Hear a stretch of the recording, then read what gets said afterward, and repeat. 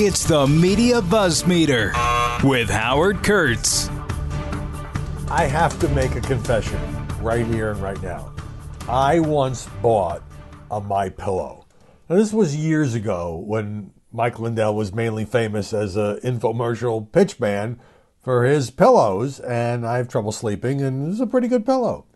But now that he is, one of the leading conspiracy theorists when it comes to the 2020 election, I'm just looking at this piece. Oh, he went on television, Real America's Voice, and said, we already have the pieces of the puzzle. We have enough evidence of election fraud of the 2020 election to put everyone in prison for life. 300 and some million people.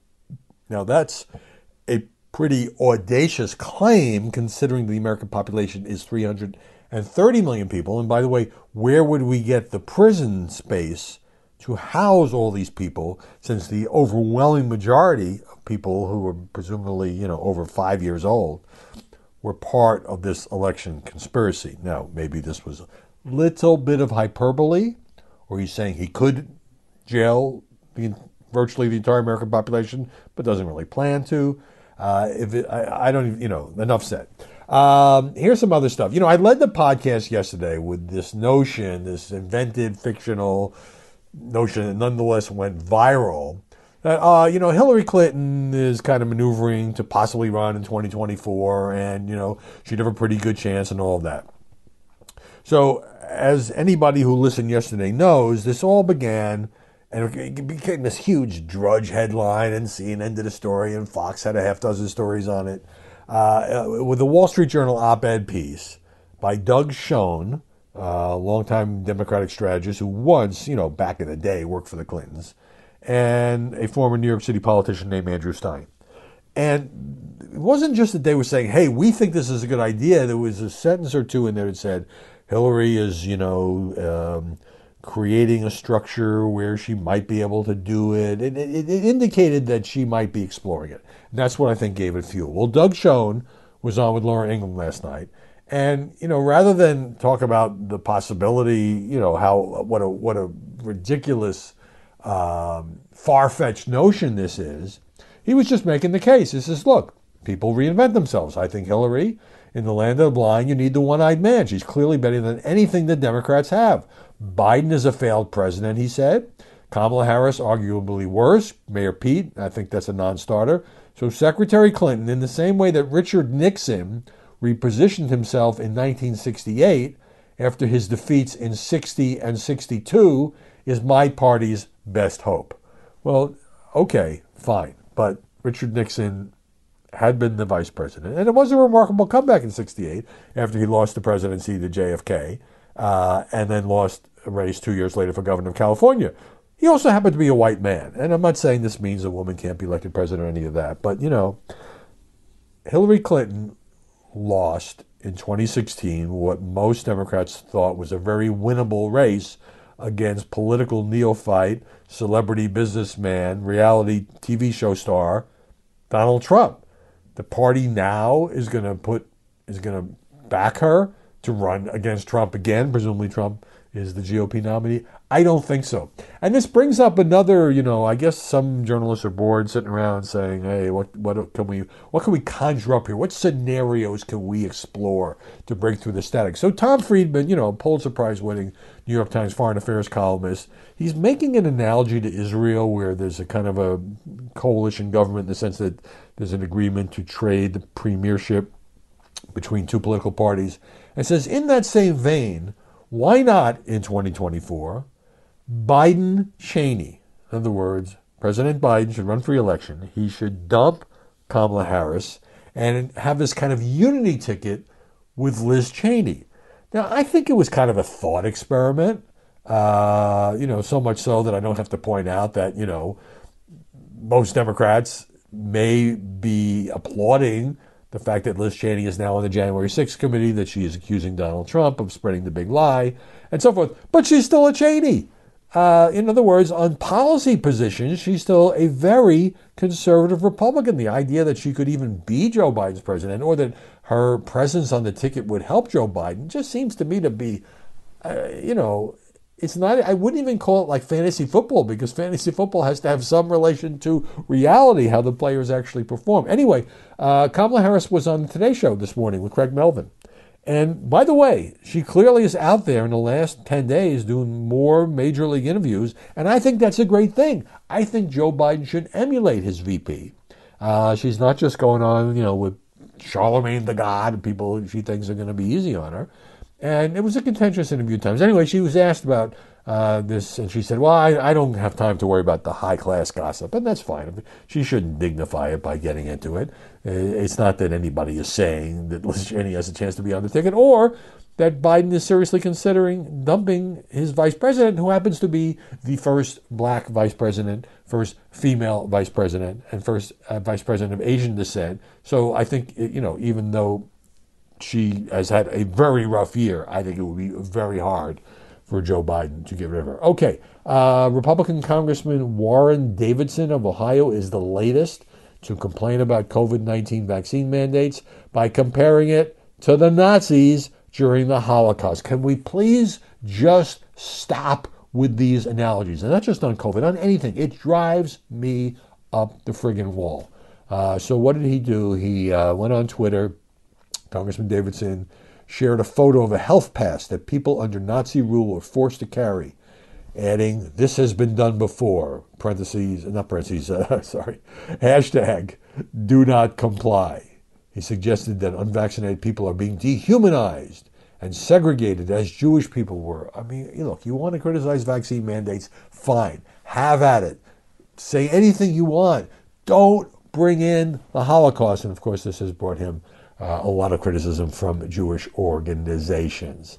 A few weeks ago, Insider had a really good expose about stock trading by members of Congress and those who hadn't reported on time or who had apparent conflicts with the committees they sat on. It was really good.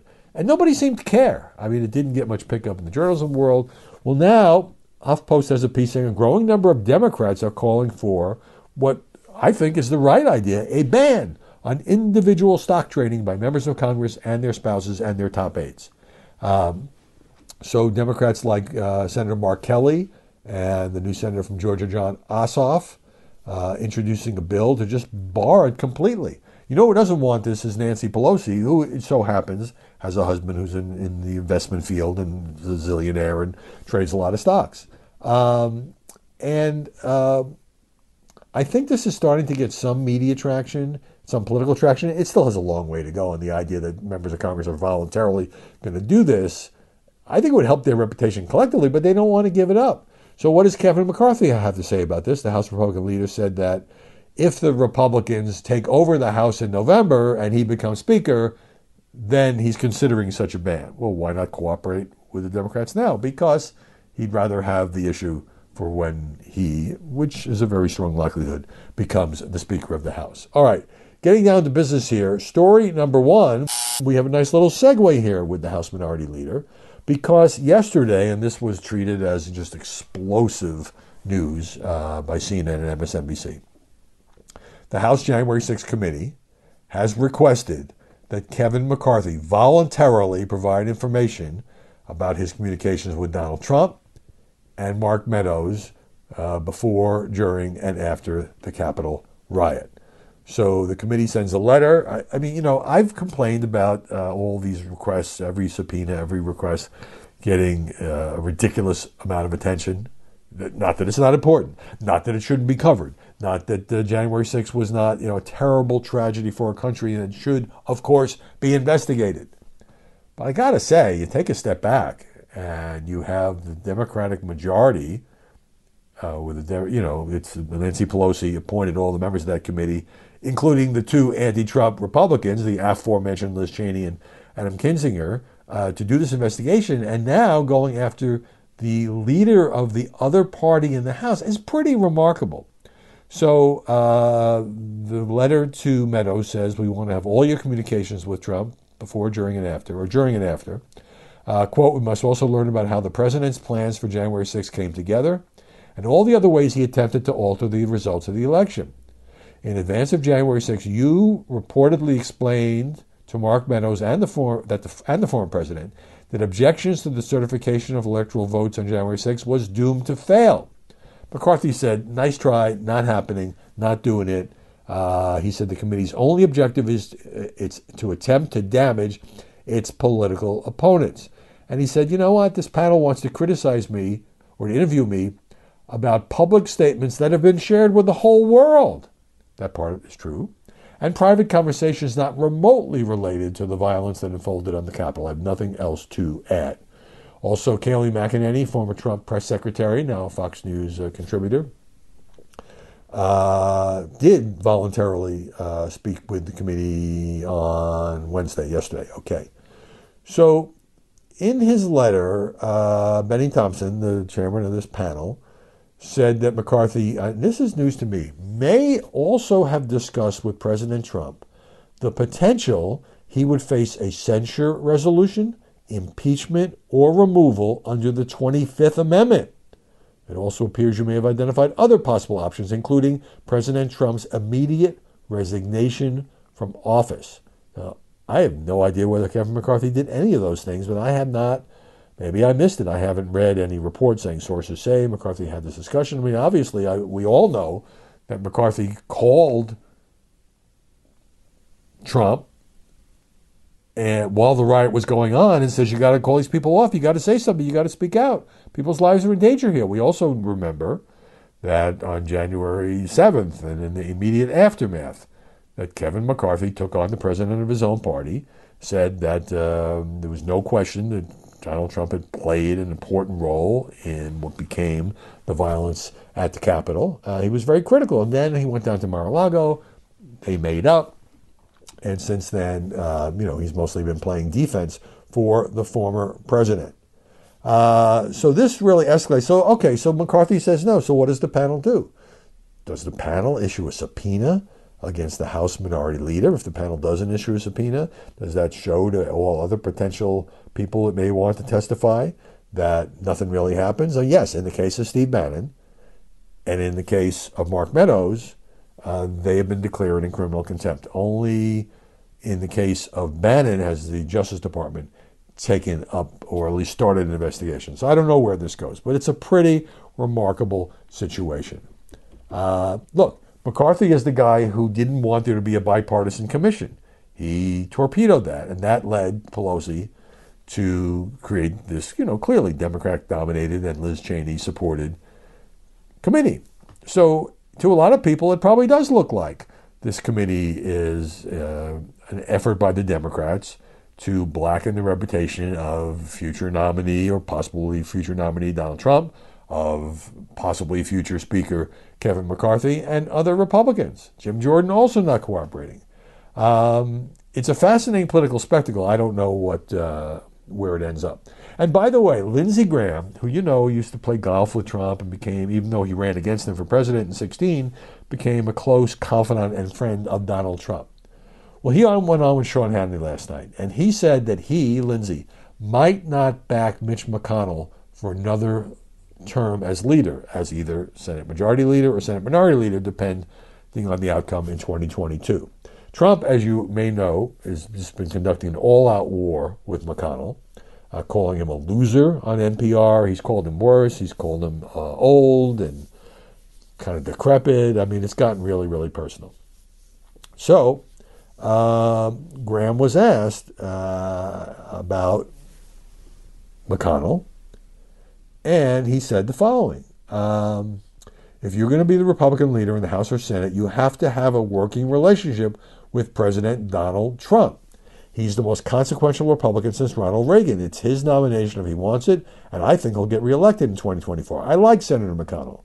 He worked well with President Trump to get a bunch of judges, including 3 Supreme Court justices on the bench. They got the tax cut passed working together. So he's not saying he's going to vote against him. He's saying it's kind of a brushback pitch. Mitch, just know I might not support you. I might have other people who are very close who don't want to cross Donald Trump who might not support you after 2022. Unless you have a good working relationship. They have no relationship. They haven't talked, I think, in a year. So how does that get resolved? I don't know. But interesting move by Lindsey. And one other thing here. I talked at length yesterday about Joe Biden and Kamala Harris going down to Atlanta and giving the big speech on voting rights, and they want to change the filibuster, and they want to get those voting rights bills passed, and there was all of this rhetoric from the president about, are you on the side of George Wallace and Bull Connor, or are you on the side of, freedom and democracy and all of that? Well, here's Dick Durbin. He's the Senate Majority Whip, the number 2 guy for the Dems. Senator Durbin said yesterday on CNN with Jake Tapper that President Biden may have, quote, gone a little too far in his rhetoric when he compared lawmakers who don't support changing the Senate filibuster rules to pass the voting rights to some of the noted segregationists that I just mentioned. And he went on to say Joe Biden came to the U.S. Senate on a civil rights platform. That's why he ran in the first place, and he shows emotion. I'm glad he did. But, essentially, Durbin couldn't defend Biden's rhetoric. And this is the question so many people are asking. First of all, why take on this fight? Not that it's not an important issue. Of course it's an important issue. But he can't win it unless he somehow can magically get Kyrsten Sinema and Joe Manchin to change their position that they've stated many, many, many times on the filibuster. And if so is it just for show, to show the activist base and the progressives that he's willing to take this on, even though he ends up losing? And he uses rhetoric and essentially says, if you're a moderate Democrat who doesn't want to change the filibuster, you're like Bull Connor. Well, that went too far for Durbin. All right, story number 2. The latest coronavirus numbers. 781,000 average new cases. 1,827 new daily deaths. That's the average. So almost 2,000 people are dying a day of COVID-19, despite these stories about how Omicron is so much milder. I've read a number of experts saying, no, don't say that. It may not be as deadly as the Delta variant, but it's no picnic. By the way, I just also saw something in the AP urging, and I talked about this a couple of weeks ago on Media Buzz, saying we're not going to it's like put out a memo to its reporters and editors saying we're not going to do any more stories that are solely based on this county or this state or this country having broken a record or having very, very high new cases of coronavirus. In other words, the media, because Omicron is different and because the Biden administration is, kind of focusing on different things, wants to stop the counting. Now, also, because there's a severe undercount because there's no ability for authorities to know about the at-home tests. So a lot of people are going to criticize that as well. Yeah, sure, now that it's inconvenient for President Biden, the AP, which, so many newspapers across the country and other news outlets use, saying, well, let's not focus on the numbers so much. In any event, the good news here is there are pieces in the Washington Post and New York Times that maybe the Omicron variant has peaked. The Times says number of new COVID-19 cases in New York City was one of the first places to get hard hit. It rose more than 20-fold in December, but in the past few days it has flattened. In New Jersey and Maryland, because we've been very hard hit here in the Washington area, the number of new cases have fallen slightly this week. In Boston, the amount of COVID virus detected in wastewater, I didn't know that was a thing you could measure, has dropped by about 40% after reaching a peak around New Year's Day. So these are hopeful signs that after just tearing through the population, that finally we are either at or about to surpass or have surpassed the peak of Omicron, and now we'll start heading down. And if the experience of other countries is any indication, maybe that drop will come very quickly. I certainly hope so.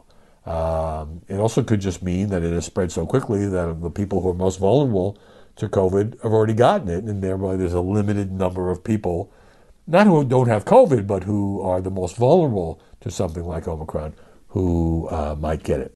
Don't go anywhere. More BuzzMeter coming your way in just a moment. Let me move on to number 3. This is fascinating to me. Dan Pfeiffer was the communications director and ultimately the counselor to President Obama. I dealt with him numerous times in the Obama White House. He's now a big anti-Trump, he's got a podcast and a big voice of the Democratic left. And he also has a Substack column. And on this Substack column, which I happened to read, I thought he made some interesting points from the left point of view.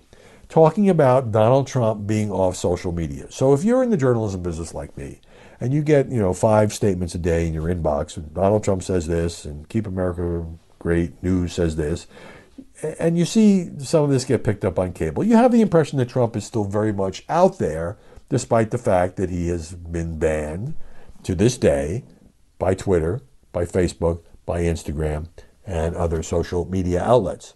So Pfeiffer is saying Trump's banishment from social media may be good for the world, but it's an obstacle for democratic efforts to hold on to our majorities. Well, how can that be? I mean, it's kind of muffling his voice, right?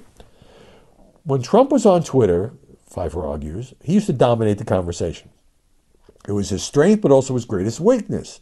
It got him in constant trouble. He stepped on his message. He reminded everyone what they didn't like about him. It was almost always, he says, the first point that voters brought up in focus groups. I wish he wouldn't tweet so much. Wish he wouldn't insult people so much on Twitter. And so now, Trump's inability over the last year, says Pfeiffer, to remind the world why they hate him was a gift. His statements attacking members of his own party for insufficient loyalty to the big lie received a fraction of the country that a tweet saying the exact same thing would elicit. The Twitter ban has created a false impression of unity in the Republican Party. He goes on to say, quote, a Wall Street Journal piece saying current and former aides to Trump say the shift in popularity, because Trump has kind of rebounded somewhat. And meanwhile, there's a new Quinnipiac poll out showing Biden at 33% approval. It may be an outlier. Other polls are showing high 30s, low 40s. But wowza, that's not a good sign if you're working in the White House. Anyway, Journal reports that his constant, often provocative tweets helped galvanize supporters but provided steady ammunition for his detractors. And that's what Dan Pfeiffer doesn't like. He says it, just here's the summary of his view. Trump is the elephant in the room. It's simply impossible to avoid talking about a former president who is planning to run again while putting in place a plan to steal the next election, in Pfeiffer's view, especially when that plan depends on electing Republicans. I don't know about you, but that seems like something the voters ought to know about. So it's a kind of a counterintuitive take.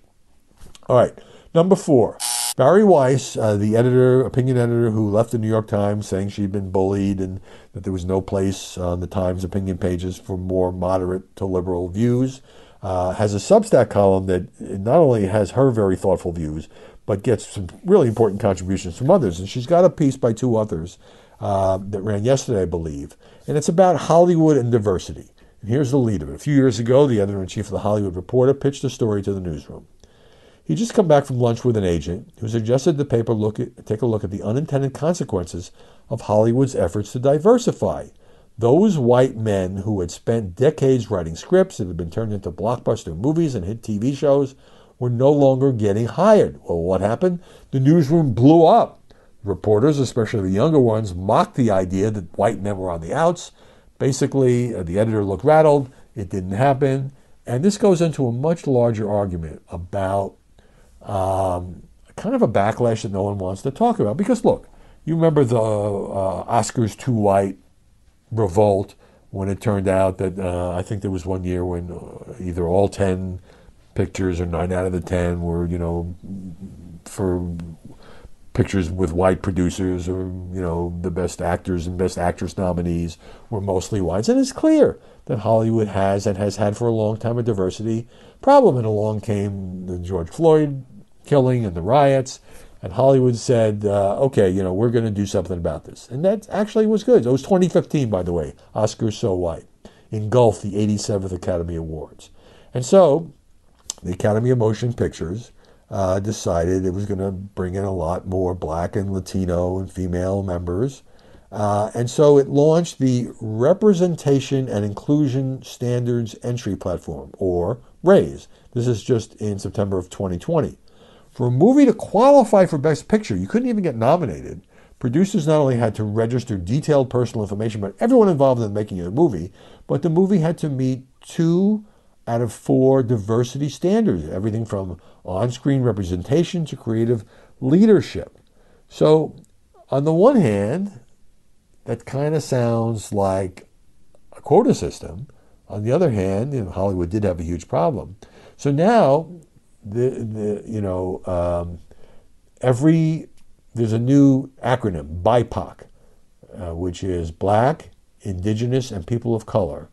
And now everyone in Hollywood says, well, we want to make this movie. We need some BIPOC. You got any BIPOC people? And naturally, there's some resentment about that. And it's a very detailed, lengthy, and smart look at the inevitable backlash against this. How do you survive the revolution? By becoming an ardent supporter. One writer says, best way to defend yourself against the woke is to outwoke everyone else, including the woke. Suddenly, every conversation with every agent or head of content started with, is anyone BIPOC attached to this? Food for thought. Don't go anywhere. More Buzzmeter coming your way in just a moment. Okay, number 5, let's wrap up with a little baseball. So the Washington Examiner has this piece, leads off with Oriole Park at Camden Yards, where I have seen many baseball games, especially during the years, the 33 years to be precise, when Washington had no team, which was just a complete and total injustice. Yes, the D.C. lost the Senators, both versions of the Senators, many, many years ago. So Baltimore's team kind of became Washington's team because it's in the same region. So the news now is that Camden Yards, this is a great ballpark built in the style of old-fashioned ballparks, almost like a throwback to Ebbets Field in Brooklyn. When the next season begins, the left field fence is being moved back by about 30 feet. According to this piece in the Washington Examiner, that's good, and other stadiums should follow suit. Why? Here's the argument. Making the outfields longer makes it harder to hit home runs and easier on pitchers. So, right now, there is an excess, this is fascinating, even if you're not a baseball fan, of strikeouts, home runs, and walks. In fact, out of every 9 at-bats, it used to be 2 of those 9 at-bats was either a home run, a strikeout, or a walk. Now it's 3.5 out of every 9 at-bats is one of those 3 outcomes. And that means, fewer on-the-field plays, fewer foot races, fewer throws, fewer diving catches, and less excitement. You hit a home run, great. It's great for your team. And the guy trots around the bases, and that's it. You strike out, you go to the bench. The fielders are just standing there, right? And a walk also doesn't put anyone in play. So the feeling is, if we move the fences back, what would happen? Again, I haven't thought this through, but this is the argument the author is making. First of all, fewer home runs would be hit because a lot of things that would now be home runs would be long outfield flies. Hits that get past the outfielders would roll a lot longer, and that sets up a double or a triple. The sluggers would become a little less valuable because many of their homers are becoming flyouts, and some would be doubles. Batters who are faster would become more valuable because legging out a double or a triple would become more of a thing. Outfields would play deeper. That would mean more balls would drop in. Basically, it generates more offense, and it also takes some pressure off the pitchers. So maybe there would be fewer walks. I don't know if this is a great answer, but I do know that baseball is kind of in trouble. Right now, for example, there's a baseball lockout. There was a time when that would have been in the news every day. There haven't been any talks between the players' union and the owners about what to do. But it always comes down to how you divide the pie and money for this coming season. But also, in an age when so many people watch basketball, football, of course, even tennis, and I haven't even gotten into Djokovic today because it's still a standoff about whether he's going to be able to start in the Australian Open next Monday. He's been seeded, he's been put in the top seed in case he plays, but no final decision there. What a self-inflicted wound that whole mess was. But anyway, a lot of the younger kids aren't really watching baseball. The games go on too late. I don't think as many kids are playing baseball, maybe more playing soccer and other things.